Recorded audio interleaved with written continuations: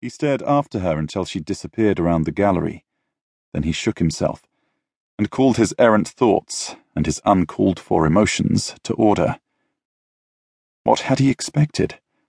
He was leaving her to live her life here in London and heading off on a voyage, and if he was honest, he would admit the unknown, the potential for danger, for adventure, called to him. Edwina was adventurous, too. True, but she's a woman. A vision of his cousin, Katrina, Kit, who captained her own ship in their fleet, swam across his mind, and he amended. A lady. A noble lady.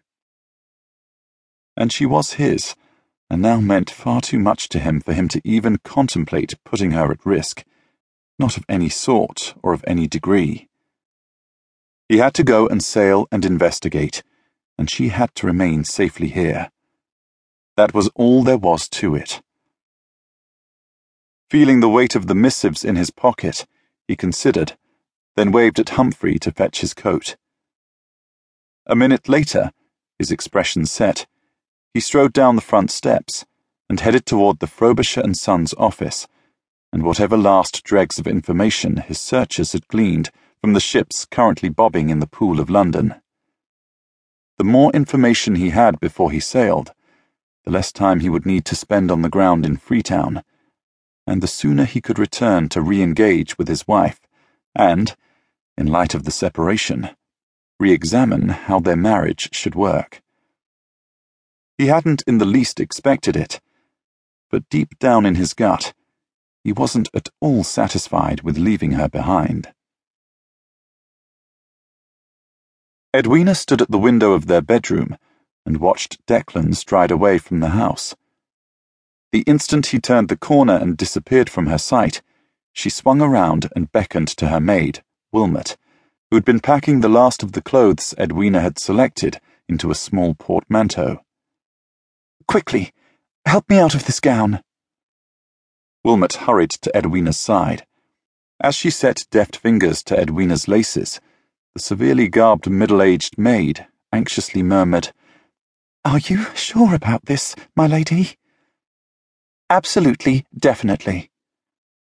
Shrugging out of the loosened gown and letting it fall, Edwina added, You needn't worry. I'll be perfectly safe. Wilmot had been with her since her come-out. She was an excellent maid, but rather timid. If you say so, my lady. Wilmot clearly remained unconvinced, but she held her tongue as she helped Edwina into a dun-coloured carriage dress. As soon as all the tiny black buttons at the back of the dress were secured, Edwina waved Wilmot to the last of the packing and headed for her dressing table. In short order, she stowed her brushes, combs, and a handful of hairpins into a large travelling satchel. From a drawer, she drew out a wad of banknotes.